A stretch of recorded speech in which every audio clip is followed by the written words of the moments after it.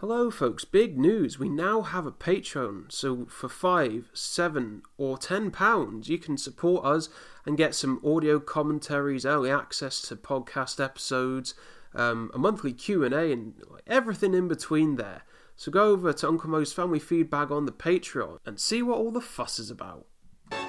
Come to Uncle Mo's for family fun. It's good, good, good, good, good, good, good. Sounds good. Hello and welcome to Uncle Mo's Family Feedback, where we look through the dizzying highs, the terrifying lows, and the creamy middles of The Simpsons seasons 1 to 12 through random episode generation. I'm of course your host, Ty McRae, and with me is, I guess we'll go behind the scenes or behind the cinematic universe here. You know, I suppose in an alternate universe, folks, we've already done this recording, and me and James are sipping Mai Tais on our, independent gardens. But no, unfortunately, we're in the universe where we're part of the half that get smoked out by Thanos with a click of his fingers. And, I'm suffering here with a scraped knee from coming off my bike. And James is dealing with peeping, creeping birds on his family's picnic in his garden. But we have here James Hewitt, co-creator and games designer of Needy Cat Games. James, it's good to have you on proper. It's lovely to be here for the first time ever. There we are. Flawless.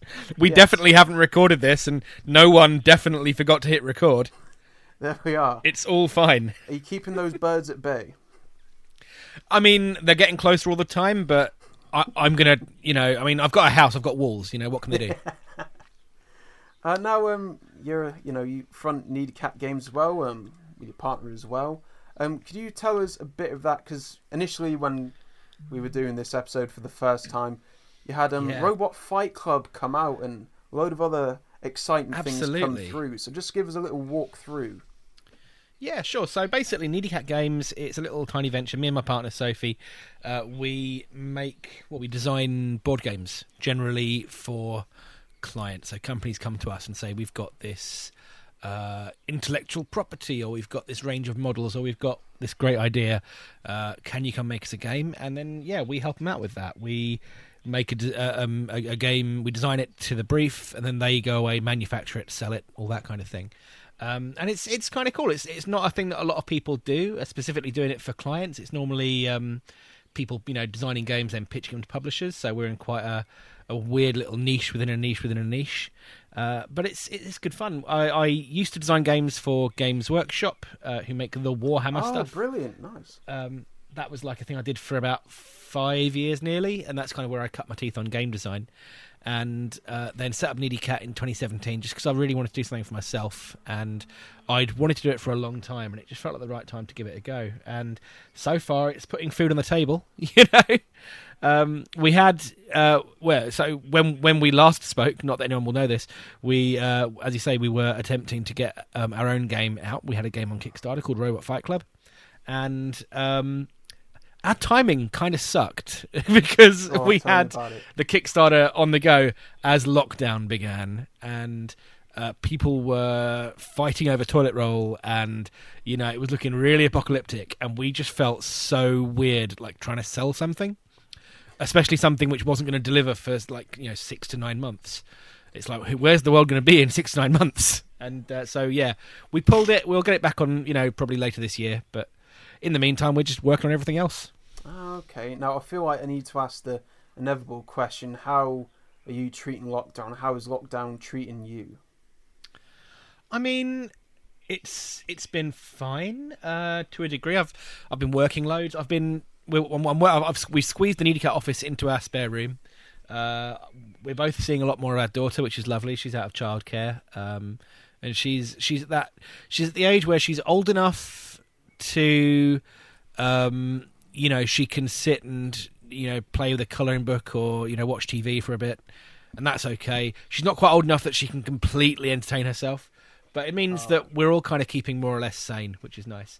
Lockdown overall is pretty all right, I think. Generally, I miss people, but I think everyone does. Don't we all? Yeah. The episode we're reviewing today is 3 Men and a Comic Book from Season 2, Episode 21, directed by Wes Archer, written by Jeff Martin, with the original air date being May the 9th, 1991, and the couch gag being it's a old traditional one. It's the couch just tipping over backwards.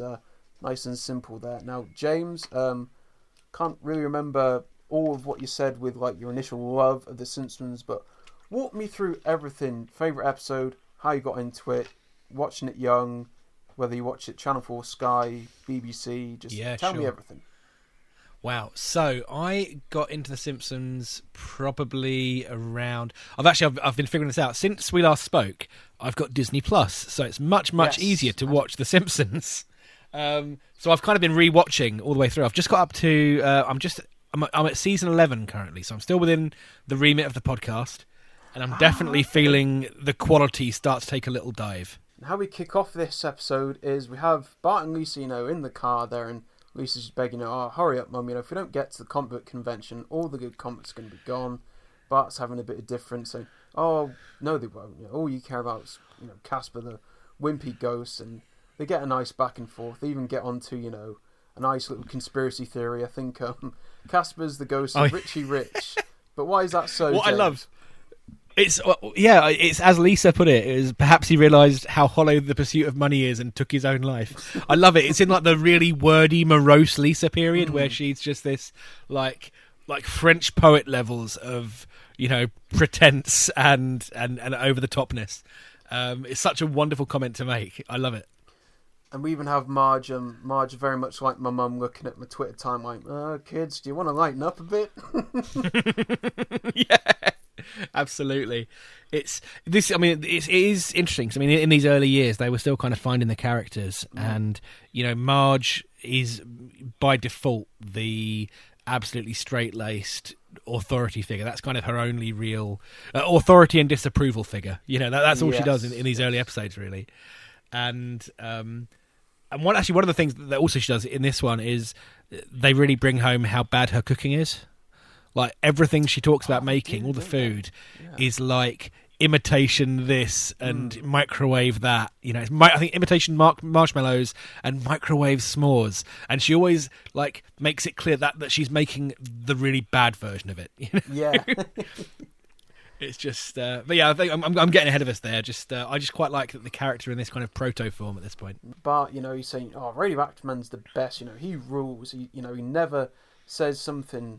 without saying something cool when he beats up a bad guy. And, it's very much, Schwarzenegger 80s action. You get a few panels, knocks a villain to the sun, he goes, hard enough for you. So we have... I love that he puts that forward as, his example, because Lisa makes the point, he's no more, witty than any other superhero. And Bart says, no, check this out. And that's the example he gives. And she's like, yeah, okay, maybe you've got a point. I love that's, that's a classic Simpsons joke to me. It's the setup, but not the payoff you're expecting, because you expect Lisa to go, well, obviously that's a really bad one-liner. But no, she's completely sold on the idea that that's a good one. Now they end up reaching the comic book convention here, at the local centre. Now I'll ask you, James, as well. Now I know you're into your games design and you work for Warhammer and such and all sorts of fantasy and fiction. Yeah. Are you a fan of comic books and superheroes? Oh, definitely. I've been into comics for a long time. I've got a big bookcase full of primarily graphic novels. I'm not really into the single issues so much. I've in more recent years got into a few of them. I just find them harder to... I find they're done too quickly. I remember one of the first times I picked up a single, I think it was a Spider-Man or something, when I was about 15, and we had a local small comic shop, very much Android Dungeon level of comic shop, and I got an issue of Spider-Man. I thought, okay, I like Spider-Man. I've seen, the cartoon when I was a kid. I'm going to give this a go. And it was 20 pages and it was done. And it felt so, it's so quick. And so I much prefer the bigger graphic novels. But I've been into comics for years. I tend to go more for the, not to sound too hipstery, I tend to go for more of the indie, the alternative comic stuff these days. Okay. Although alternative comics, I think, just means anything that hasn't got superheroes in. So there's a hell of a lot out there that's really interesting. And normally I go still to my local comic shop in Nottingham here, but I've started using, since lockdown, the Comixology app on my tablet, and that's actually really good because a tablet's a decent size. You can download a comic, doesn't cost very much at all, and yeah, there's a huge selection of stuff out there.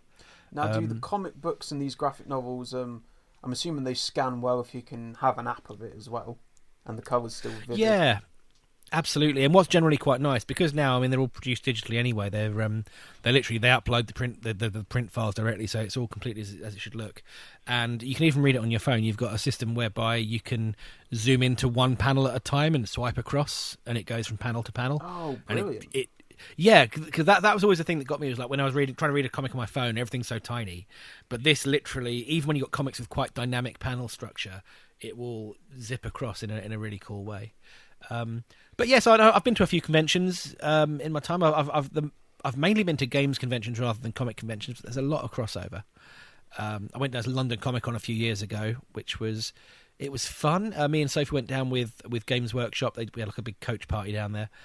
We also took Sophie's brother, who is a few years older, and just spent the entire time being grumpy and didn't want to do anything, and was just kind of being dragged along like a grumpy parent. So we ended up just sitting him in a cafe with some beer while we went and walked and looked at all the cool things. And I won't lie, I mean, it was, to bring it back to the episode, the comic convention they show is so much like so many small conventions I've been to. Oh, really? It is so spot on. Oh, absolutely. I mean, as is often the case, I mean, the writing room at The Simpsons, I think, is quite a nerdy place, and I think they had clearly been to a few small-town comic book shows, and all the little background jokes, and, you know, the fact that they had the... you know, it's like the lesser-known actors, and there's one artist who's looking at people, he's judging people's work. Oh, Jolly Jack Tate, yeah. That's it, yes. Yeah. Yeah, it's like, he's not going to critique it, he'll just look at it and tell you if he likes it. That's as much as you're going to get from that. Now, the only two comic book names I know is Stan Lee and Jack Kirby, and I'm getting ahead of myself. It's only a minute joke. Is that more of a Jack Kirby then, being a sour grump, I think but so. A talented man? Yeah, I don't know as much about them specifically, but I know that that is very much the sort of thing you would see them, you know, turning up to shows and have a big thing, oh, come and show your art to this person. And I very much doubt that many people got jobs that way, although I suppose it was a good way to get your portfolio in front of someone back in, you know, the days before the internet. So, hey, maybe it was a thing that worked, but certainly in Springfield it was not happening. And within this convention, you know, the kids turn up and, you know, you can get a cheaper entry fee, you know, if you dress up there. And we have Bart, you know, very much like Superman, changing, and he becomes Bartman now. I've mentioned this in previous podcasts before. I love it when, you know, series, other shows, cartoons, you know, the characters are out of the normal gear and into something different, like when you play Smash Bros and you get to choose a different sprite. Yeah. I really like Bartman here. It's simple, but it works. I'm guessing you're a fan of, you know, Homer in a Moo and Marge in the Chanel suit, and when the Simpsons... Oh, absolutely. Absolutely. Yeah, it's always nice when you get like or like, you know, when Lisa gets her cool, they go to little Squamset port, and Lisa gets some new friends, and she's dressed all like with the backwards baseball cap and the tie-dyed shirt and things. Oh yeah, it is one of those things that it stands out, you know, because you get so used to seeing that one character model, you know, the characters look like this, so when they change out of it, it's always nice, isn't it? Yeah, you're right. And we go into the main centre there, and we have Diamond Joe Quimby overseeing the event here. Thank you, you know, young people, young citizens of Springfield, and thanks for plugging in $300 into the local economy. With one clap, it even gives a little thank you wave and a little smug grin. Yep. I think they really established like just what they think of this character early on, you know, because I mean Quimby's, I'm guessing he's been in previous episodes, but it's still very much, they're making a point that he is the huckster mayor. You know, he will show up to any event that's happening in order to hopefully get that little bit of the youth vote. Yeah, and if not that, a bit of a kickback or a slush fund. Yeah, absolutely. And the fact that it's, you know, you've pumped almost $300 into the town's economy, which is, yeah, that feels entirely appropriate. And even like him getting the name wrong, you know, I always feel like Radiation Man. Oh, yeah, it's Radioactive Man, asshole. That's it, yeah. Yeah. I love that Jimbo's there. Like, why is he at the comic convention? What's he looking for? He's there to pick on people. He's there to judge costumes, even though he couldn't do it himself, and just get some lunch money there. But yeah, absolutely schools. I mean, it always reminds me of you know, your Piers Morgans and your Alan Sugar types on Twitter saying something silly or getting, swindled and that. Like a common one is to say, "Oh hi, it's my granddad's birthday and he's a big fan of yours. Can you give him a shout out?" And it's like Harold Shipman or some other ghastly person, and they end up doing it. I saw that on Twitter today. Actually, I saw one of those today. Yeah. So among all the other bits of the convention, there you have Martin trying to get a Vulcan ear back there, and Otto hoping to get his work judged. Busman. Now, what other as far as conventions myself, I only ever went to one. It was MCM Comic-Con in May. God, a good few years ago. Ended up doing the whole thing with cosplay and went for the whole Friday to Sunday there. I ended up doing big wrestling fan, no hiding that. I went to 3 different wrestlers there. Good reaction and a lot of fun in that. But there's obviously, there's common stereotypes with it now, and unfortunately I did see the stereotypes and the negatives there as well. Have you seen any sort of, not ugly stuff, but can I get a hug fella holding a sign, or... Oh, yeah. You see a few people. One of the things that you see increasingly, dressing up, as we've seen here, dressing up has always been a big thing at comic conventions, but the cosplay, movement, if you like, has really taken off in the past decade. And one thing you definitely see a hell of a lot of is, women who have dressed in an outfit which is probably quite revealing, because that's what the character's like. And then the 3 or 4 men kind of orbiting around, getting a little bit too close, a little bit too personal, a little too friendly. And when I first kind of saw that happening, I was like, wow, this is really intense. This is like, you don't interact with people that way. This is not what people should do. And I imagine that must be quite crazy if you go in, if you spend months working on this costume, and then the majority of the attention you get is from people who are just trying to be kind of creepy about it. That's not a great experience for the weekend. But hey, did you have any of that? You say you dressed as 3 wrestlers. I don't know how revealing you went with the costume, because there's a lot of ways you can go with that. Oh, hoping you didn't get too much. No, it's fine. I could wear the spandex as tight as I want, but quite frankly, it was all Action Man. Yeah. I've got to ask, was that like one wrestler on each day, or was it just 3? You dressed as 3 wrestlers overall one amazing costume? A different wrestler each day. I wish I had the pageantry and the stitching to pull that off. But then from 3 different angles, you're 3 different wrestlers. Bang, bang, bang. Angles being a pun. See, I can do this. Yes. Oh, you're winning my heart over here. Okay, brilliant.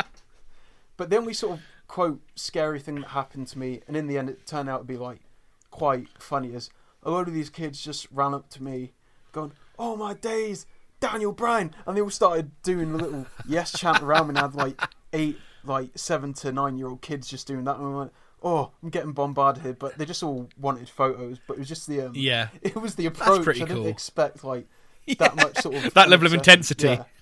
I guess I'll just ask briefly as well, I'm guessing that doesn't happen at tabletop game design conventions, or is it different sort of backhandedness or people trying to do stuff? Good question. I think generally the demographic is a little bit older at the games conventions, because I think with comic conventions you're always going to get like crowds of kids who love Marvel comics or DC comics, that sort of thing. Whereas games conventions, you will tend to get like quite a bunch of like 12-plus-year-olds around, but they're generally a bit calmer. It's quite a sedate hobby. It involves sitting and rolling dice and painting models and that sort of thing.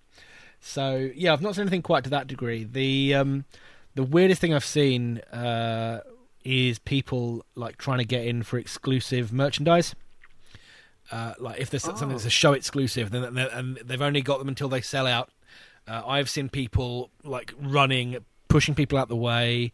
I worked on the sales desk at one of these once, and the doors opened, the crowd hit, and all the row of tables we were behind were pushed back about 3 feet immediately. It was like a shield wall being hit. It was mad. Bart and his friends, they end up seeing an exclusive screening of Radioactive Man. They're able to see, Buddy Fallout Boy Hodges, which is good because he never did get killed in Vietnam. Yeah.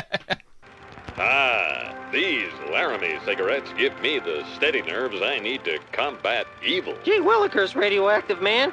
Wished I was old enough to smoke Laramies. Sorry, Fallout Boy. Not until you're 60. Look out! Will Radioactive Man act in time to save the Earth? I think that's a thing that's like that's been lost now, is the sort of the urban legend about actors and things, you know, because now you can just go and check it out on the internet. But I remember stories of like, you never quite know. Oh, is Steve Buscemi actually dead? You know, you'd hear various stories going around school or something. And and I think that's lovely. You know, sorry, didn't die in Vietnam.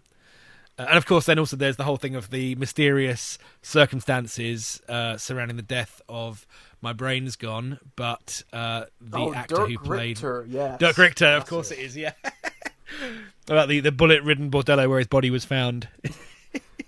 Won't you vultures leave him alone?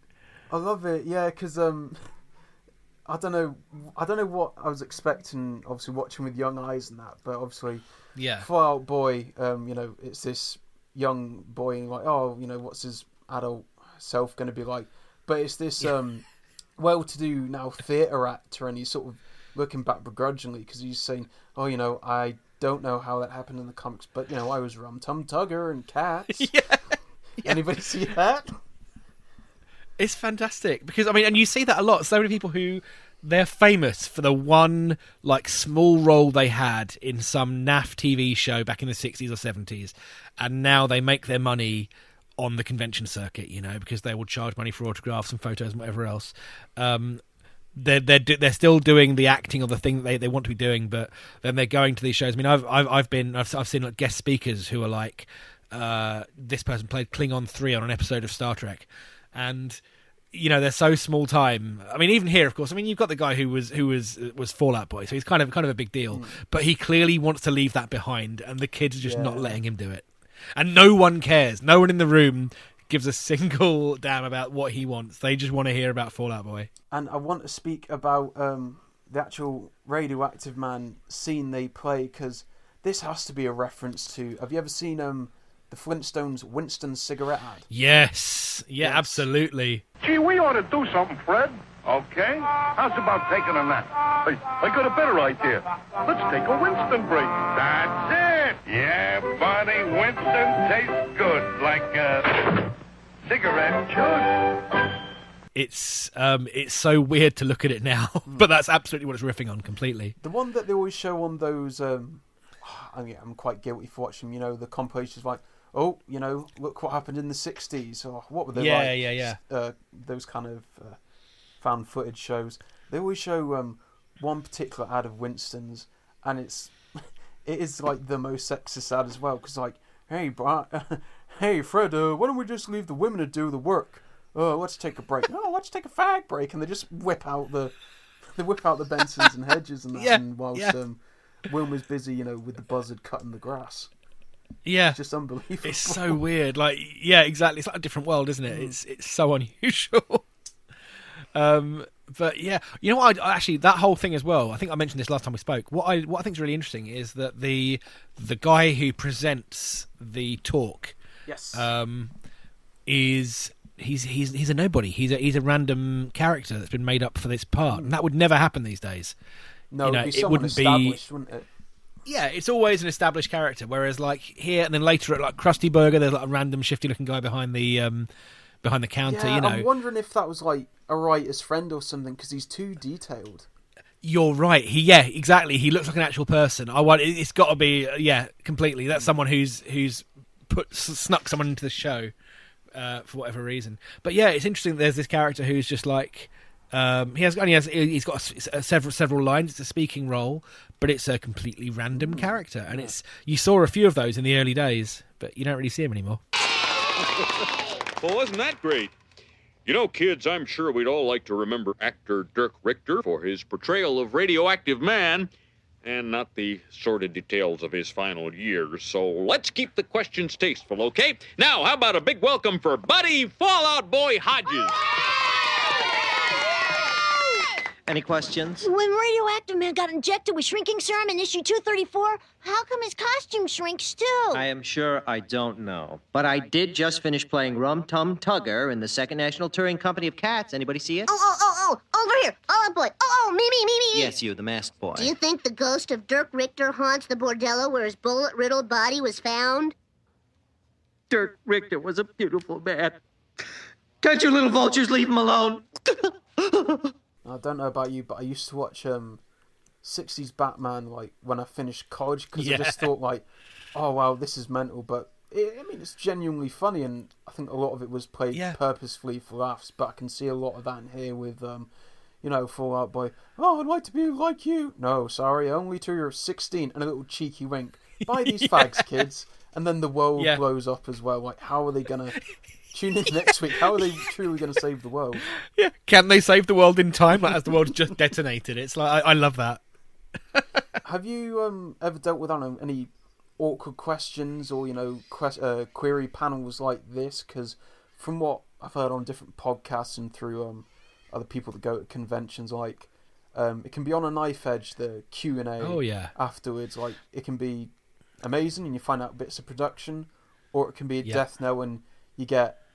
And again, I don't judge people, but you get really overly passionate fans asking about, if, Superman and the Flash were in a fight, who would win?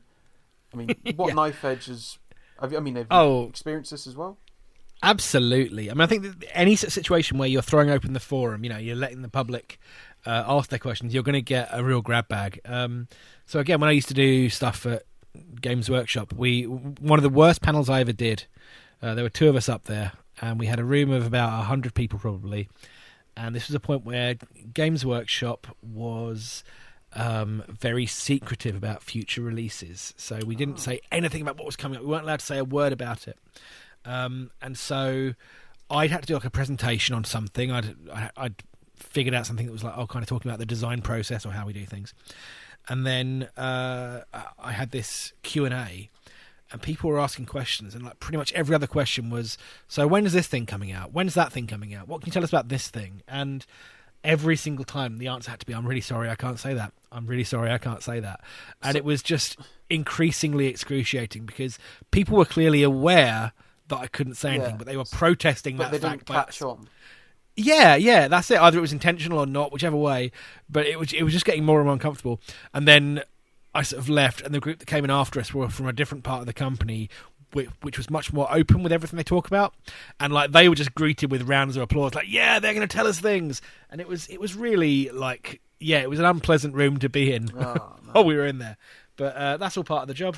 Well, after the breakdown of Buddy Rogers there, we have Bart and his friends looking through all the old classics, when Radioactive Man married Lava Girl and that, and the issue where Fall Out Boy became his ward, but they end up seeing their own Action Comics #1 with Superman lifting that Chevy there. They have Radioactive Man #1 now. Do you have your own sort of prized possession? Your last night I felt like held you in my arms. Your own Action Comics. Good question. I've got quite a few things that are like quite games related. So one of the board games that got a lot of people into like fantasy gaming, like D&D type stuff back in the 80s was Hero Quest, which was like if you ever want to see something cool, Google the Hero Quest UK TV advert. There was an American version as well, which was overdubbed in with an American accent, but the British one was the best because it's talking about this fantastical world of adventure and fireballs and things. And it was just this really cool board game. And I had it when I was like 4 or 5 years old, and I've still got it. It's in the loft. It's mostly intact. Wow. And it's still got all like my notes from when I was playing it as a kid. And it's kind of cool. A lot of people, have. You see people on the search for it, looking for it, and it's not quite as worth as much, I think, as like the Action Comics #1, but it goes for a couple of £100. Wow! But it's mine. I'm keeping it. Now, what is my Action Comics #1? I think I've got a few that's still out there, but one I can lay claim to his, again, not hiding my wrestling fandom there was one WrestleMania, so for the uninformed, WrestleMania is the biggest show of the whole year, and the one that is always critically acclaimed is WrestleMania 17 in 2001 there, coming up to 20th anniversary or so, and the jerseys from there is just absolutely perfect, and, you know, a couple of the people that didn't get onto the show that wore the jerseys in the crowd, so beloved in that, so I had to look for this jersey online, and I managed to find an exact one from that time period that was worn in the stadium that a fan ended up selling. Oh, amazing. Yes. Would that have been like Stone Cold Steve Austin and The Rock, that sort of era around then? Or they main evented, so yes, that was absolutely There you go. it. Yes. Yeah. Because I was quite heavily into wrestling around the same time I was into The Simpsons, so like late 80s, early 90s. Weirdly, my nan got me into wrestling. She was a big British wrestling fan. Oh, and the old Haystacks and Big Daddy. Yeah, Big Daddy, all that. So we used to watch WF, as it was, which later became WWF and then WWE. We used to watch that back in the days, like The Ultimate Warrior, Randy Savage, Hulk Hogan. And then I've kept like one eye vaguely on wrestling. I've lost it in the last 10 years or so, but yeah, certainly. I always kind of wanted to go to a WrestleMania. I thought that'd be a really fun day out. Well, I ended up buying it for £50, and I believe now they'll, I mean, with a few extra years' time, maybe looking at 200 to 300. Yeah. So I thought, I had to snap that up there. But I mean, I always look out for these old, sort of not so popular Stone Cold shirts, because they've got really cool print on them, but they weren't mass produced. So I'm always on the hunt there. I'm always on the hunt for my other action comics, so to speak. Kids are, they've been picked up now, and they're coming back from the convention there, and Lisa's managed to swag out. She's got a dozen Lois Lanes for about $1 and that. And my God, if Homer isn't my dad here, I don't get why you get these comic books. But Wonder Woman, Yeah. Linda Blair. He's just the worst, isn't he? Yeah. With Marge sitting right there, and he's just completely, off on one. Again, he is such a dreadful parent in this. But this, I think we mentioned this briefly last time, this is the point where Bart was the main character of the show, without a doubt. Yes, right. And so Homer and Marge are very much seen through that lens. Marge is just the one who says no, and Homer's the one who's just grumpy and, let's face it, horribly abusive the entire time. There's that whole thing like where they're sitting in Krusty Burger, and Bart said that he wants $100 for a comic, and Homer's like, no, you can't have it, and he flips the whole thing. He's like, are you going to stop bugging me? Are you? I win in your face, which is just such bad parenting. That is classical, and it's malicious bad parenting. I think later Homer in later seasons is like neglectful bad parenting, like he just doesn't think about it, whereas here it's just literally malicious, getting in Bart's face. Well, my favourite bit of that is, Marge intervenes, don't gloat, Homer, and he's about to pull a big face with a tongue out. Yeah, absolutely. He's just another child, basically. And then, of course, Marge goes on about Bart getting a job.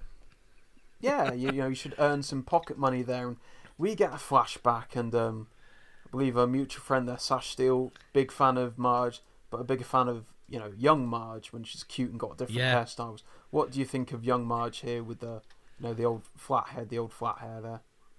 What I think is interesting is, first and foremost, this is like happening in the 60s, clearly. Looking at the music that's being played, the way they're dressed and that, this is 1960s. I find it endlessly fascinating the way The Simpsons has retold the origin stories of the characters so many times. I think there was at least one episode where Marge, where Homer was in a grunge band in the 90s. Sadgasm, of course. There you go. Yeah, and there's like all these ones that have shown the various young versions of Homer and Marge at different periods of time.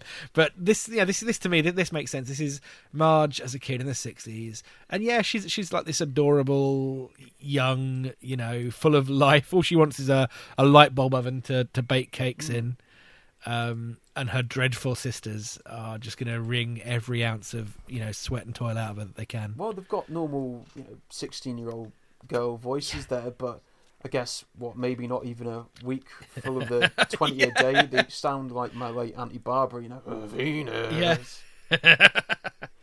That's it. Although, interestingly, Marge has her voice the entire way through, implying that there's something more to it than just secondhand smoke. Oh, yeah. Oh, don't make me think of that, James. I've ruined it for you. I did not even realise that. Yeah. Damn it. Because I think Patty and Selma are voiced, I would guess, they sound like Sherry and Terry. It's got to be the same actress doing their... It is Julie Kavner doing the same voice. Yep. Yeah, there you go then. Yeah. But, it's lovely getting those little windows back into like the character's past, you know. Yeah, what was it that they make her wash dress shields? Dress shields, I yes. had to look them up, and they're basically to protect your dress from armpit stains. So they're making her hand wash their sweat stained armpit covers, which is just unpleasant, you know. Oh dear. Oh, then of course we get the amazing like Wonder Years parody, where there's the voiceover with Fred Bart. Savage. The camera sort of pans away. It's like, you know, he didn't say it, and neither did I, but at that moment, my dad and I have never been closer, or something. And Homer cuts him off. He goes, Bart, stop it! We're on to the second act now, and Bart, you know, he's looking for any kind of bit of change, any sort of nickel he can get, because he will have that comic book, folks. And you know, he's looking under the sofa there. He's emptying full, you know, bottle of Buzz Cola there. You know, looking for the dime for that. He's just trying anything now. Coming up to him, you know, selling lemonade, but you know, he's not having that much success with it. Do you know this is where we get the first ha ha from Nelson, James? Oh, really? Yes, because in episodes before, he only got featured in, say, like 2 or 3 before this, in both seasons. The other one he used was ha ha ha, when Marge and Homer get reconciled the marriage, and it's about them catching the big fish, and Grandpa looks after them. But no, this is the traditional sense of ha ha. This is the first ever one. As he drives. Did he not do that in Bart the General? Was that not in there at all? No, surprisingly it wasn't. It was just... It's a very Nelson-centric episode, but it didn't have... Yeah, he's just much more like actual scary bully rather than, you know, cartoon character. Now, you know, Bart's been industrious here. He switches his product up, ends up giving them nickel beer. Now, did you... we talked about your own action comics, if you will. Did you have like a little industrious side when you were a lot younger? Like, okay, this new GTA game is £30 on PS2, so I'm gonna mow lawns, I'm gonna help Gran and Grandad, I'm gonna do whatever.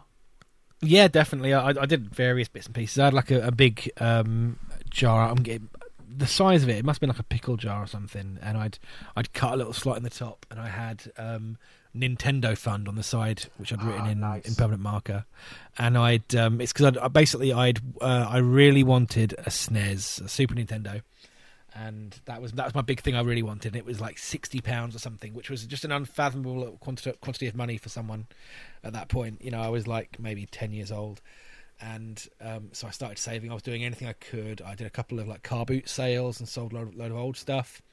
And this to me was a big thing because up to that point I'd been very much a Sega person, and back then it was quite tribal. You were either Sega or you were Nintendo. But a friend of mine had a SNES and I played in it. I was like, I really want this. So I saved up and eventually got it. And then I repurposed the jar a couple of years later to be the PlayStation Fund when the PlayStation came out. Lovely. And I never got enough because that was so expensive. But I did end up getting I put money towards it, and then got the rest as a birthday present to get the PS1 when it first came out, and that was such a jump. Now My with God. the SNES, did it have a game that came with it? What was your first game? It was Super Mario World. That was what a choice. the onboard, which was amazing. I've played it again in recent years. It was great. I had the I forget whichever one it was that came with the bazooka gun kind of thing that you had on your shoulder, which I forget which game it was that worked with, but I certainly had that. We used to actually have a thing which feels so weird now, but used to have a guy who would come around like a game rental service. This guy would turn up in a little white van, and you open the back up, and you could rent a game for a week. Oh, so it was not mobile. It was like a video rental, like a mobile video rental. Oh, okay. Yeah, exactly. Nice. And it's that. So I was first doing that with the SNES, and then went through the PlayStation. The only reason it stopped was because I moved away from home, and then I was taking long-term loans. I was borrowing a game, bringing it up to university with me, and playing it for a few weeks, taking it back, and he was fine with that because we'd had him for 10 years. And I'm guessing it must have stopped eventually, but certainly it was still going strong when I stopped using it. But it was a really cool service because it meant I got to play loads of games that I would otherwise not have been able to afford, and a lot of games, you're not going to get necessarily £50 worth of play out of them. So it's quite nice to just give them £3 a week as it used to be, and play Street Fighter for a week. That was kind of cool. Yeah, I'm not going to lie. I had sort of a sort of detail in my head that you sort of went bankrupt and had to start selling pornographic films in the back, like that Peter Kay thing in the Ice Cream Man. Yeah, I'm not denying anything. We have Bart. He's flogging the beer, nickel beer there, cheap beer, sympathetic here. And we even have Barney coming up, even trying his old spiel. Can I put it on the slate? No, get lost. Like, the same treatment at Moe's that Bart's going to give him here, and he just walks away. And whilst we have Eddie and Lou, and I keep having to, tell myself this, they're on duty when they accept this bribe. Absolutely, yeah. It's they are just the perpetual bad cops, as the song goes. They're on duty. They're accepting beer. They're just looking the other way quite happily. Because initially it's like they say, "Hey, are you selling liquor without a license or something?" And he just completely buys them off. It's not even any hesitation. Oh. And of course, then Homer turns up, and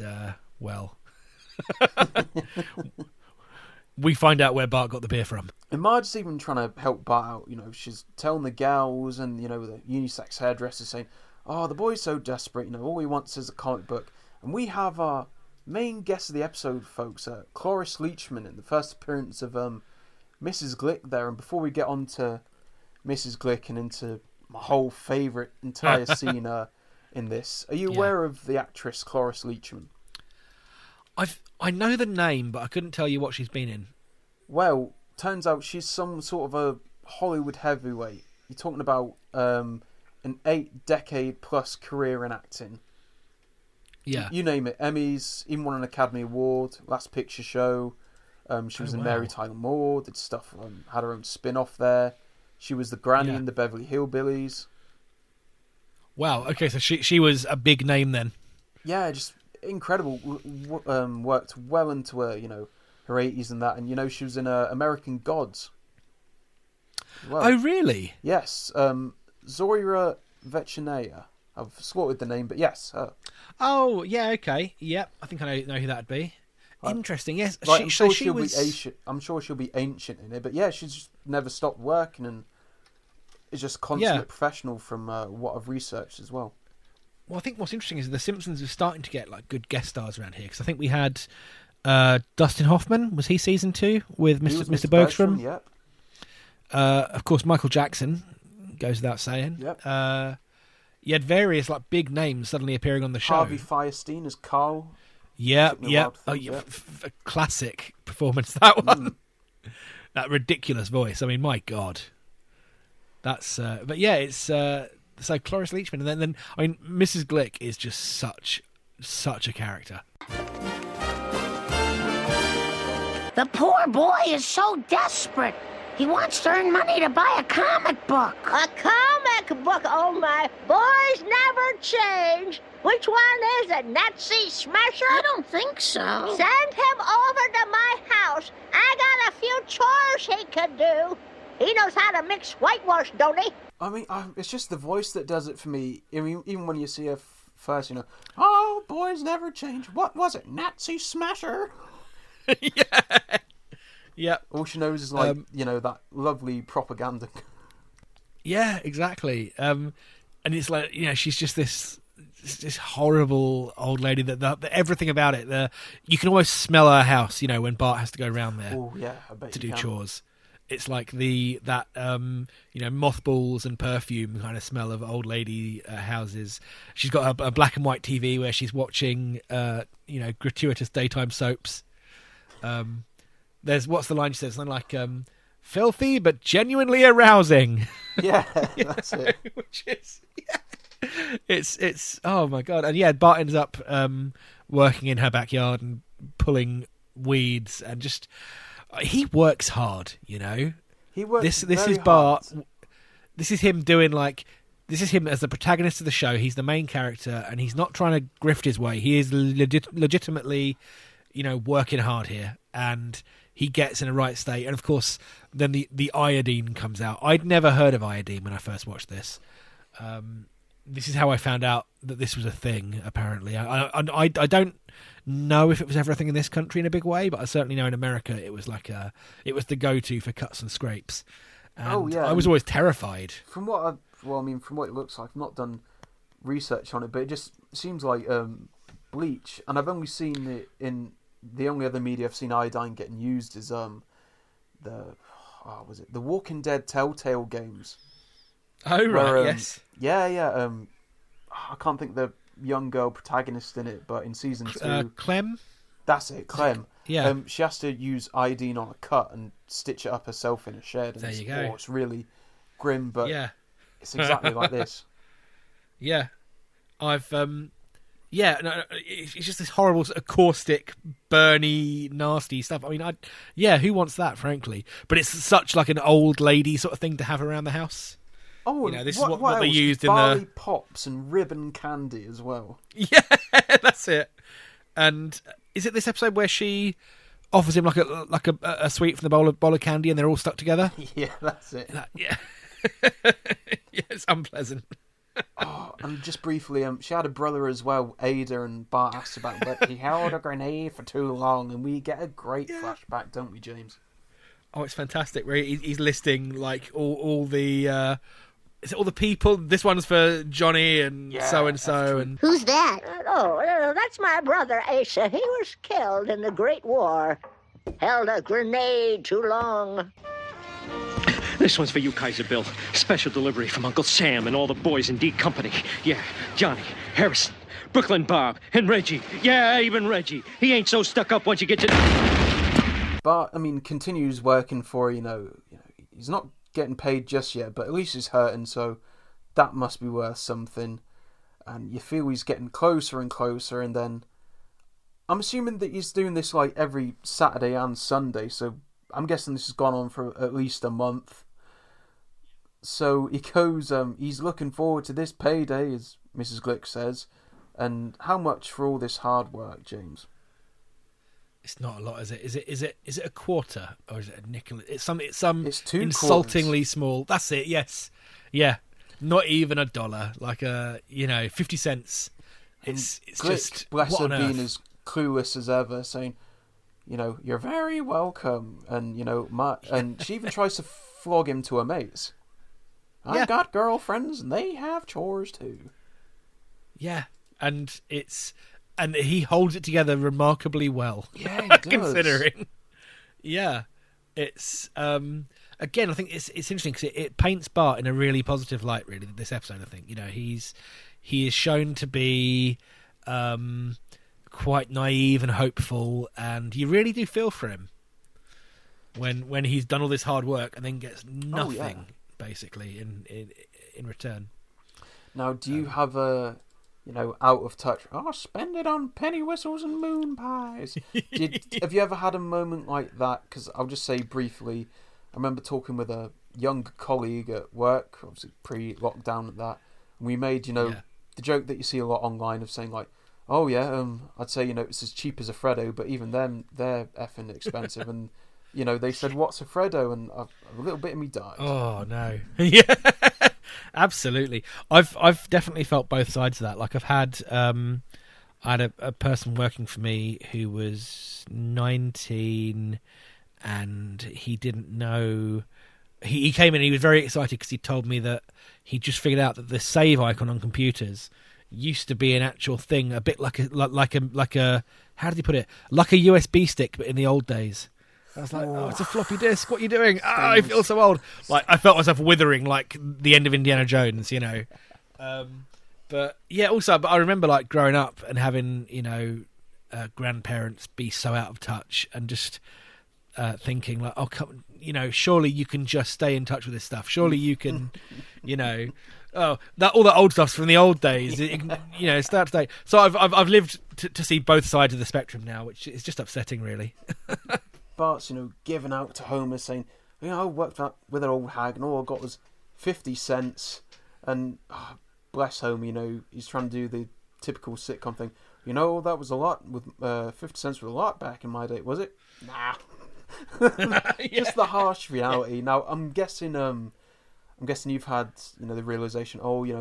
Works for suckers, or could you give me any sort of crap job stories, or any sort of? Can you give me any details of what was your first crap job? The first job I had, I worked in a box factory. Get out of town. That's a whole different episode. Yeah, absolutely. Wow. Yeah. They didn't make nails there. They just made the boxes the nails were shipped in. It was it was proper, like I was on an assembly line. My job was to fold and stick and do things, whatever else. At one point I remember we were making display units for Inspector Gadget on DVD when the film had just come out, and there was this like the cardboard stands that go in the centre of a shop, probably don't anymore, but with a bunch of DVDs in, and it had this like cog things. There were like 3 cogs that were all interlinked so that they would move, and it was kind of a cool thing. But my job was to take this stack, and it was like a pallet. So you're looking at about 4 feet square, about 8 feet high, stacked with cardboard, individual sheets, and I'd take off like 5 or 6 at a time, pop all of these like pre-cut cogs out of there, and then peel off like backing tape it was like double-sided tape, and stick them together. And I had to make sure they were nicely aligned. I had to make sure all this, and I did that for like 3 days running, and that was just mind-bendingly dull.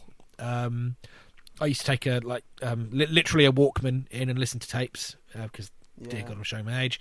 But I remember one time I tried taking in like a stand-up comedy show that I had on tape, and it didn't work because everyone kept looking at me weird for laughing.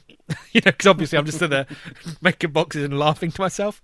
Eventually I got moved on to a different thing where I was having to use like this industrial hot glue gun to stick packaging, and I accidentally burnt the arm of the old lady who sat next to me, and I was taken off of that thing, and it was really, really thankfully, well, I say thankfully, not for anyone else. I'd got the job because it was one of my parents' friends. They were the people that ran the factory, and so it was a work experience job. They were like, "Oh yeah, we can give them a job." And so I think if that hadn't been the case, I probably would have been fired on the spot. But I had, I had nepotism on my side, basically. Bart's kept on checking in on the android's dungeon. There, you get to see Radioactive Man #1 in the front of the window, but all of a sudden, it goes to blow on the glass and wipe, and it's gone there. We think Martin's going to get it, but comic book guy, $40. Oh, you maybe got off my stool for that. And Martin's just absolutely pleading his case. He sold seeds. He helped out with the nursing home. I love the little dramatic turn and the little detail in the animation of fish dying out of the sewer, for God's sake, and his little aggressive face. It's Martin going like pretty full on, like more than he generally does. I do love, by the way, the fact that the shop is called the Android Dungeon and Baseball Card Shop. Like, it's not just the Android Dungeon is the name of the shop. It implies that it actually is an actual Android Dungeon, which I've always thought was quite funny. And even, I like the bit where he's, fish dying out of the sewer, and he goes, no, bluntly. And then he goes, what do you want? Can I have it for 30? No! Freaking kids! Like, I've definitely done that before with a friend. I think it was either a game or something, or maybe an old phone.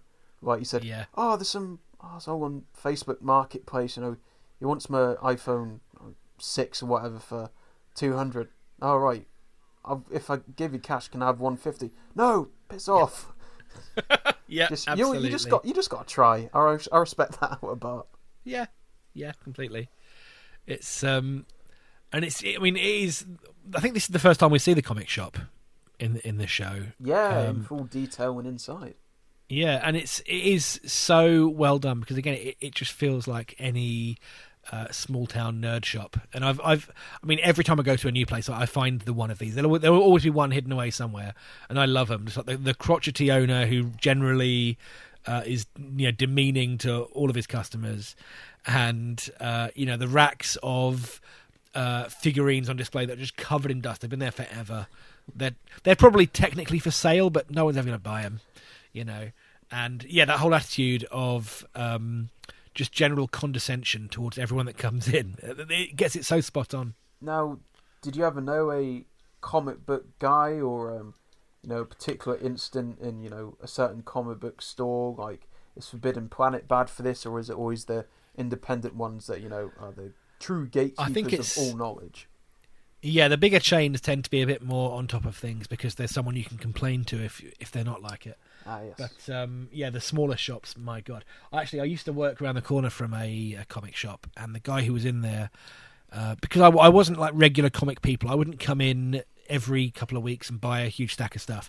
So he hated me. He would glower at me, and I never got like a nice word out of him. And then one day I went in with my coworker, who it turned out was one of his best customers, who literally would buy anything, and we went in, and immediately it was like a different person behind the till. It was such a switch up. It was suddenly, oh hi, how are you? How have you been? And from that point onwards, he was really nice to me, and it was really strange. This was the point where this friend of mine, this coworker, he hit some financial problems because obviously he was spending all his money on comics, and he put his order on hold, and the shop closed 3 months later.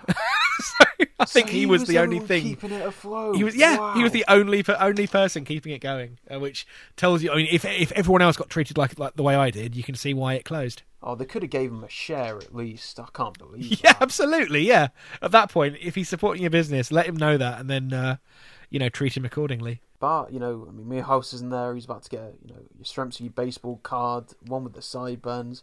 But Bart, he's got a plan. Why don't we all pool our money together and get this legendary comic book? And they end up doing that. They've got the foresight to do that, and they're outside, and they're literally breathing it in there. Milhouse even says it smells like his grandpa, and they can't get enough of it there. It's really charming, this scene, as it goes into the third act break with the very much I was going to say the scary door, but the thing that's the scary door is based on the Twilight Zone, very Twilight Zone end as well. Yeah, definitely. Uh-oh, looks like rain. We better get this baby home. Uh-oh. Looks like you bought more than you bargained for.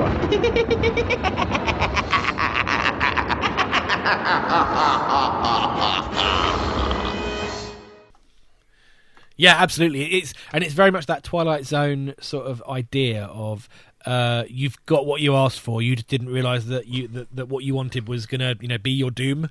Yeah. And yeah, they absolutely. There's that moment where they all try to go home at the same time, and all pull the comic in a different way, and it's like, oh no, this is going to go somewhere dark. Especially that wonderful like backlit shot of comic book guy, shot from below, looking maniacal as he's laughing at them, and then closes very, the door and Tales flips the from sign. the Crypt. He's got his evil face on. Yeah, absolutely. And it leads into what is just a fantastic third act. Yeah, well, tell us about how we open this final act there with the panel for panel of Radioactive Man. Yeah, absolutely. What's great is we get to see the amazing writing in this first episode, and it is so very true to Golden Age comics. You get it read out, oh no, my pants caught on barbed wire, and the amazing origin of Radioactive Man is that he was hit by a nuclear bomb basically, but didn't die. He got powers instead, and it's great because they're all up in Bart's treehouse. They're so carefully turning the pages. They're sterilising tweezers in a candle flame. It's fantastic, isn't it? It's like that sort of such delicate care and attention. And I've known people like this. Like the guy I was telling you about, the comic book collector. I mean, he used to have a pair of white gloves that he would use to handle his more valuable comics. Like old text, like the Magna Carta. That was the way he was treating it. You would assume that was what was happening. He then had a messy breakup, and they all got thrown away, and it was very unpleasant for everyone involved. But yeah, absolutely, he was like, it's that same sort of thing, that reverence for this old comic, and they genuinely enjoy it. They're genuinely quite happy to have to have shared this, and then it all starts going a bit wrong. Yes, it does. Now, before I plug on with the story here, I'm just intrigued. When, say you reread your golden era of comics, or, your very early 60s stuff, do you get a chuckle out of how, on the nose the writing is and describing, absolutely. Carl on barbed wire? Or do you just think, no, this is good for its time and it still holds up? I think it's so clunky. I mean, the thing is, it was such a sort of a new medium. I'll say new. There's elements of comic books that have gone back a long way, but overall, the this style of speech bubbles and that, people still weren't quite sure how to tell a story. I think with that, but and so that's why it was so on the nose. It was so, as you say, so blatant. But I think if you can get, there are still good comics that have that sort of style. There are still ones which tell a good story, but certainly the vast majority they're pretty hokey. It is that level of I'm becoming radioactive, the sort of thing that no one in that situation would actually take the time to say. And he names himself. From this day forward, yes, I will be Radioactive Man. Are you aware of an old DC comic? I believe it was a Batman one, and he's obviously going back and forth with the Joker, and for a good portion of it, they keep mentioning boners, as in, you pulled a right boner there, you idiot. It's one of those fantastic moments where language change has led to something truly beautiful. He'll never see a boner as good as mine, and all that sort of thing.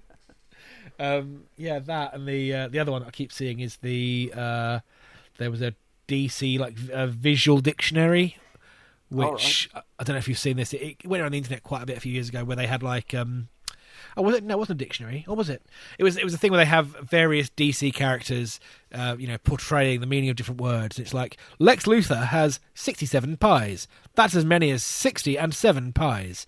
And it's very golden age of comics in the way it's written. It's definitely worth looking up. We have the boys now. They're trying to decide, who's going to keep the comic for now, and Martin's coming up with a good system there. How about this, guys? Bart can have it Mondays and Thursdays, Millhouse will get it Tuesdays and Fridays, and yours truly will take it Wednesdays and Saturdays. Perfect. Wait a minute. What about Sunday? Yeah, what about Sunday? Well, Sunday possession will be determined by a random number generator. I will take the digits 1 through 3, Millhouse will have 4 through 6, and Bart will have 7 through 9. Perfect. Wait a minute. What about 0? Yeah, what about 0? As we get deeper into this and as they all start to lose their minds a bit over the comic, who are you relating to out of these three then? Millhouse, Bart or Martin? It's hard to say, isn't it? Because they're all coming at it from such different angles. I mean, Millhouse is there. He didn't want the comic in the first place. He's committed to it. He's definitely, he immediately gets pulled in though. I mean, he's kind of he's one of nature's followers, I think, is Millhouse. He gets pulled in and is completely suckered in. Martin, you get the feeling, and this is the point where Martin was kind of set up as kind of a foil to Bart in the earlier things, where there was a whole episode where they had the rivalry for class president, for example. And Martin's like the prim and proper, but he's definitely a bit more sneaky here. Like they have this whole thing about, we'll do this thing, we'll do alternate Sundays, and then, well, anyway, as today is whatever it is, that means it's mine. And then still Bart is very much the protagonist. All he wants he wants his comic. But I mean, hey, they're in his treehouse. He's convinced them to come back to his house to do this, so he's getting something out of it. Now, I remember mentioning this to you before. If you could stick them on a D&D alignment scale where it's neutral, chaotic, where are you placing these three boys? I think Martin probably comes across as like lawful evil in that he likes there's malice in what he's doing, but there is a system behind it. Maybe I think that's maybe the way he's being portrayed here. I think Millhouse has to be like true neutral. He will go whichever way the wind is blowing. And I don't know, is Bart maybe chaotic good? Like he's generally a good guy, but rules are not a thing that really apply to him. Whilst, it starts to devolve on that, even though, the numbers and the day system's not going to work there, they all agree, if the comic book's staying there, then so are all of we there. And it all gets a bit all gets a bit demonic there, all gets a bit savage. Bart can't trust them anymore, and they end up divulging into a fight. And I believe this is something you really enjoyed as well. You just get to see the candle flicker and slowly, lose its shape. And as the night goes by, it gets rainier and rainier. Then there's a storm there. It's just great escalation, James.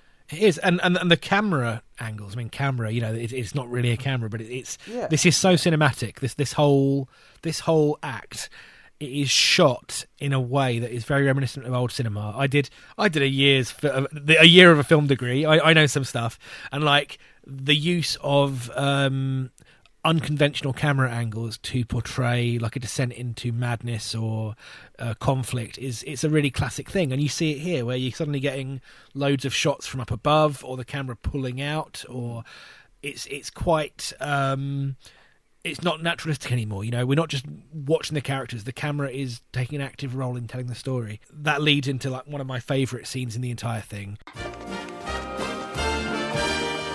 It's the slow pan across the three of them. With the microwave one side to the next. s'mores. What do you mean the last one alive? I meant years from now. Yeah, sure you did. Bart, don't push him. I knew it. You're both against me. Well, nobody makes a sap out of Bartholomew J. Simpson. Quit it! You quit it! No, you quit it.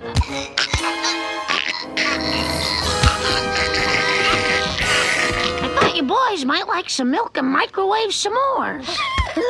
Thank you, Mrs. Simpson. Thanks, Mom. Sweet dreams, boys.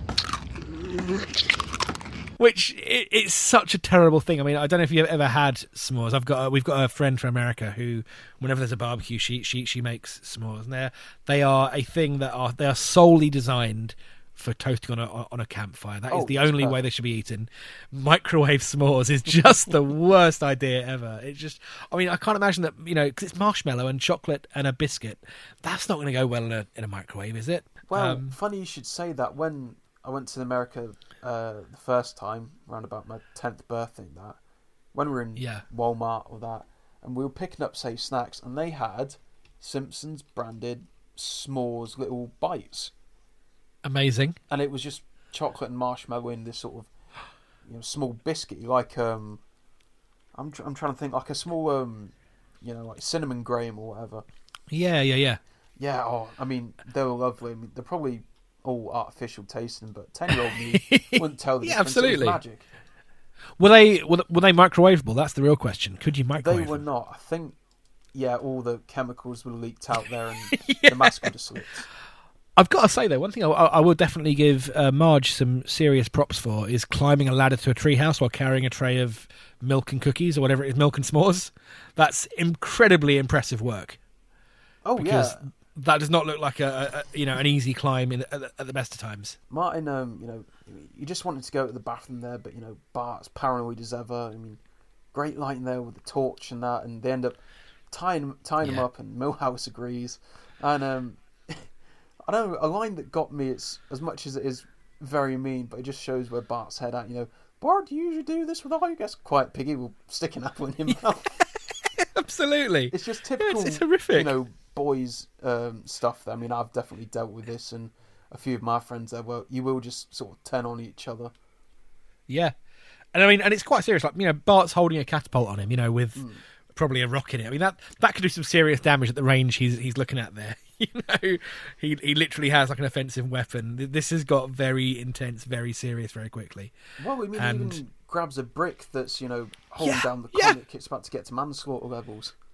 Yeah, and that, I've got to say, that is fantastic use of staging. There's a prop. The brick is a prop that is introduced earlier on, when they're weighing down the comic, and then it comes into it, and of course that then becomes the thing which leads to the big climax of the thing.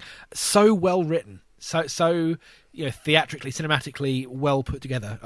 That's what I miss in the more recent Simpsons, is you don't have this level of structure, I think. And even, let's say, where I'm getting to now on Disney Plus, like season 11, it just feels so much more like a load of stuff thrown in a bag and jumbled around. Absolutely. Obviously, it could be that I'm just so out of touch, but no, it's the children who are wrong. That's what matters here. That's it. Any excuse to Thanking get that you. in. And I will get another great line from Martin as well. I mean, Milhouse has even seen that. No, Bart, you're crazy. You know, I'm going to tell him. Hey, Martin. Tell him what we do with squealers. I don't know. Is it worse than what you do with people that have to go to the bathroom? Yeah, and I mean, at this point, Bart is off the rails here. He has completely gone loopy. He, it's like full-on paranoid delusion. I always got the feeling this felt like it was directly taken from like a Hitchcock film or something, like this descent into madness over like some shared object. I've never actually found out if it is directly based off something, but it feels like it, you know? That psychological ramping up where people are literally willing to kill each other. Well, hold your horses here, James, because Yeah. it absolutely is, particularly when he's holding Milhouse after they get into a scrap and Milhouse, it seems, is going to fall from his death. That is directly referencing a particular Hitchcock film. Oh, get in. See? Saboteur. Here we go. There we go. It felt very Hitchcockian, you know? What I love is the fact that this is all happening. They're like having their battle to the death, rolling around at each other's throats. And then, Marge is like, hey, Homer, it's really coming down out there. Can you check on the boys? And he looks up, sees them in a flash of lightning, literally strangling each other. And he's like, yeah, they're fine. Homer, it's really coming down. Could you check on the boys? They're fine. Now, does James Hewitt take this approach to fatherhood? I mean, you know, you can't watch them all the time. I like to think, though, that if Lily was having a battle to the death with one of her friends in the garden, I might notice. But who can say, really? Fun fact, of course, that is Homer sitting in the little-known room in the Simpsons household that is so rarely used in the show. Like, there's like a little back room that you only very rarely see in episodes. Yeah, and the ever-changing landscape of the house. Yeah, and I seem to recall once someone, it was in a comic or something, that they'd drawn like a floor plan of the Simpsons house, and I was like, what the hell is that room there? You never see that. And it appears in like a handful of episodes, and I think they've just completely ignored it now. They've got rid of it completely. Now, as a father yourself there, I mean, would Bart be alright in going for the comic and letting Milhouse drop with it, you know, being soggy mud? I mean, I can't really tell how high up they are. I'd want to say at least 6 foot and plus. I mean, the way I see it, kids bounce. You know? Okay. They heal quickly, you know. No, I think Bart made the right choice there. I think letting your best friend fall to potentially a broken bone or something, that wouldn't be very nice, would it? Let's face it. So, yeah, I feel that the correct answer would be to go for the human life, not the valuable comic. Well, even Martin spells out, you know, could be same in the comic. Shut up. Yeah. Don't need this now. It's so very on the nose, you know. It's the unnecessary comment that doesn't need to be said. What I like is that, like, Bart gets Milhouse in, and what I like is he does take a moment. He's genuinely relieved that his friend is safe, and it's that moment of relief that lets the comic get away. Like, he could have quickly pulled him in and then made a jump for it, but no, he makes sure Milhouse is okay first. That's because Bart's the good guy here, you know. Whatever he is, he's still the good guy. And of course, then the comic, for anyone who was thinking it might be all right and it might be a bit soggy, I think gets struck by lightning. Yes, and then ripped up by Santa's little helper. Yeah, that's it. Yeah, nail in the coffin there. Yeah, and then I've got to say as well, speaking earlier on of different outfits the characters wear. Marge's, I love that one. The big Yeah, exactly. It's fantastic. You've got the kids in their pajamas. You've got Marge's incredible raincoat with the huge hood that you know covers all of her hair. Does she get these things custom made? Who can say? Well, she's so unassuming as well. Oh, you can play your little tie-up game inside. Yeah, exactly. They're just such clueless parents. They genuinely don't seem to care. I don't think they've ever really got Bart. I think they're probably okay with that. It comes to, you know, the early morning of the next day, and, you know, they're saying, oh, it's no use, fellas. You know, the comic books returned to the earth from whence it came. And for those who aren't in the know as much as animation not that I'm an expert, but I know that with zoom-in shots in animation and rotating shots, it's a lot of effort and it can be very difficult. So props to all the crew and production animation from this. Just a little tilt from Martin's sort of 3/4 profile to straight on there. Yeah, and then the shot immediately after that where it pulls back up into the tree and you've got branches sliding out of the way. It's, like I say, it's a beautifully shot episode. It is. Who directed it? I don't know if it's actually someone who was a regular director or something, but it's very impressive. Wes Archer, that was it. Wes Archer, yes, who I believe now is on staff with Rick and Morty. This is how we end the episode. So, with all my guests here, please, James, if you could give us your final thoughts and what you thought overall, and then your own unique rating out of 5. So let's say it's 4 out of 5, lost Vulcan ears or such. So please, let's have your final thoughts. Yeah, cool. I really enjoyed going back to this episode. When I first rewatched this for the first time we recorded this episode, I hadn't watched it in quite a long time, and I thought, oh, it's very early on. Was it really any good back then? And yeah, absolutely it is. There's a few points where it's the pacing isn't quite on, like it's quite wordy. There's a lot more talking, I think, a lot more, especially in Act 1, there's a lot more static shots on people just talking. Yeah. But then it really redeems itself in that final act. It's such a well shot, well put together episode, and I think it's probably a standout amongst the early seasons. So I would give this, let me think. Okay, I will give this 4 bullet-ridden corpses out of 5. Can't you leave him alone with Vulture? He was a saint. Now, for myself, I'd say I'm surprised at how well this holds up and how strong this is overall. I mean, hell, Mrs. Glick's my favourite part of the episode, and the scenes of him doing his hard toil for low pay there. You get to see Bart as a kid, and I mean, not for yourself, James, but I've definitely been there and had friends go, a bit mental over certain things, and having, I mean, it happens. I know it happened with a lot of my friend group. You get the toxicity of, young boys saying, "Oh, that's not mine. I'm going to tell," and getting into fights. So I really resonate with that. Again, the comic book theme's strong there, as I'm not a massive fan, but it's just the imagery and that all throughout. I mean, the production and animation, what more can we say about it as well? I don't know what's missing for it to be absolutely perfect, but I feel something just is. So with that being said, I'll say this is 4 out of 5 mutton chop yazzes. Okay, let's have a pull on that random episode generator and see what comes out next. Get ready to scam rubes, rig games, and fail to bribe because it's a ring toss game. That's right, we're going to Season 9 with Bart Carney.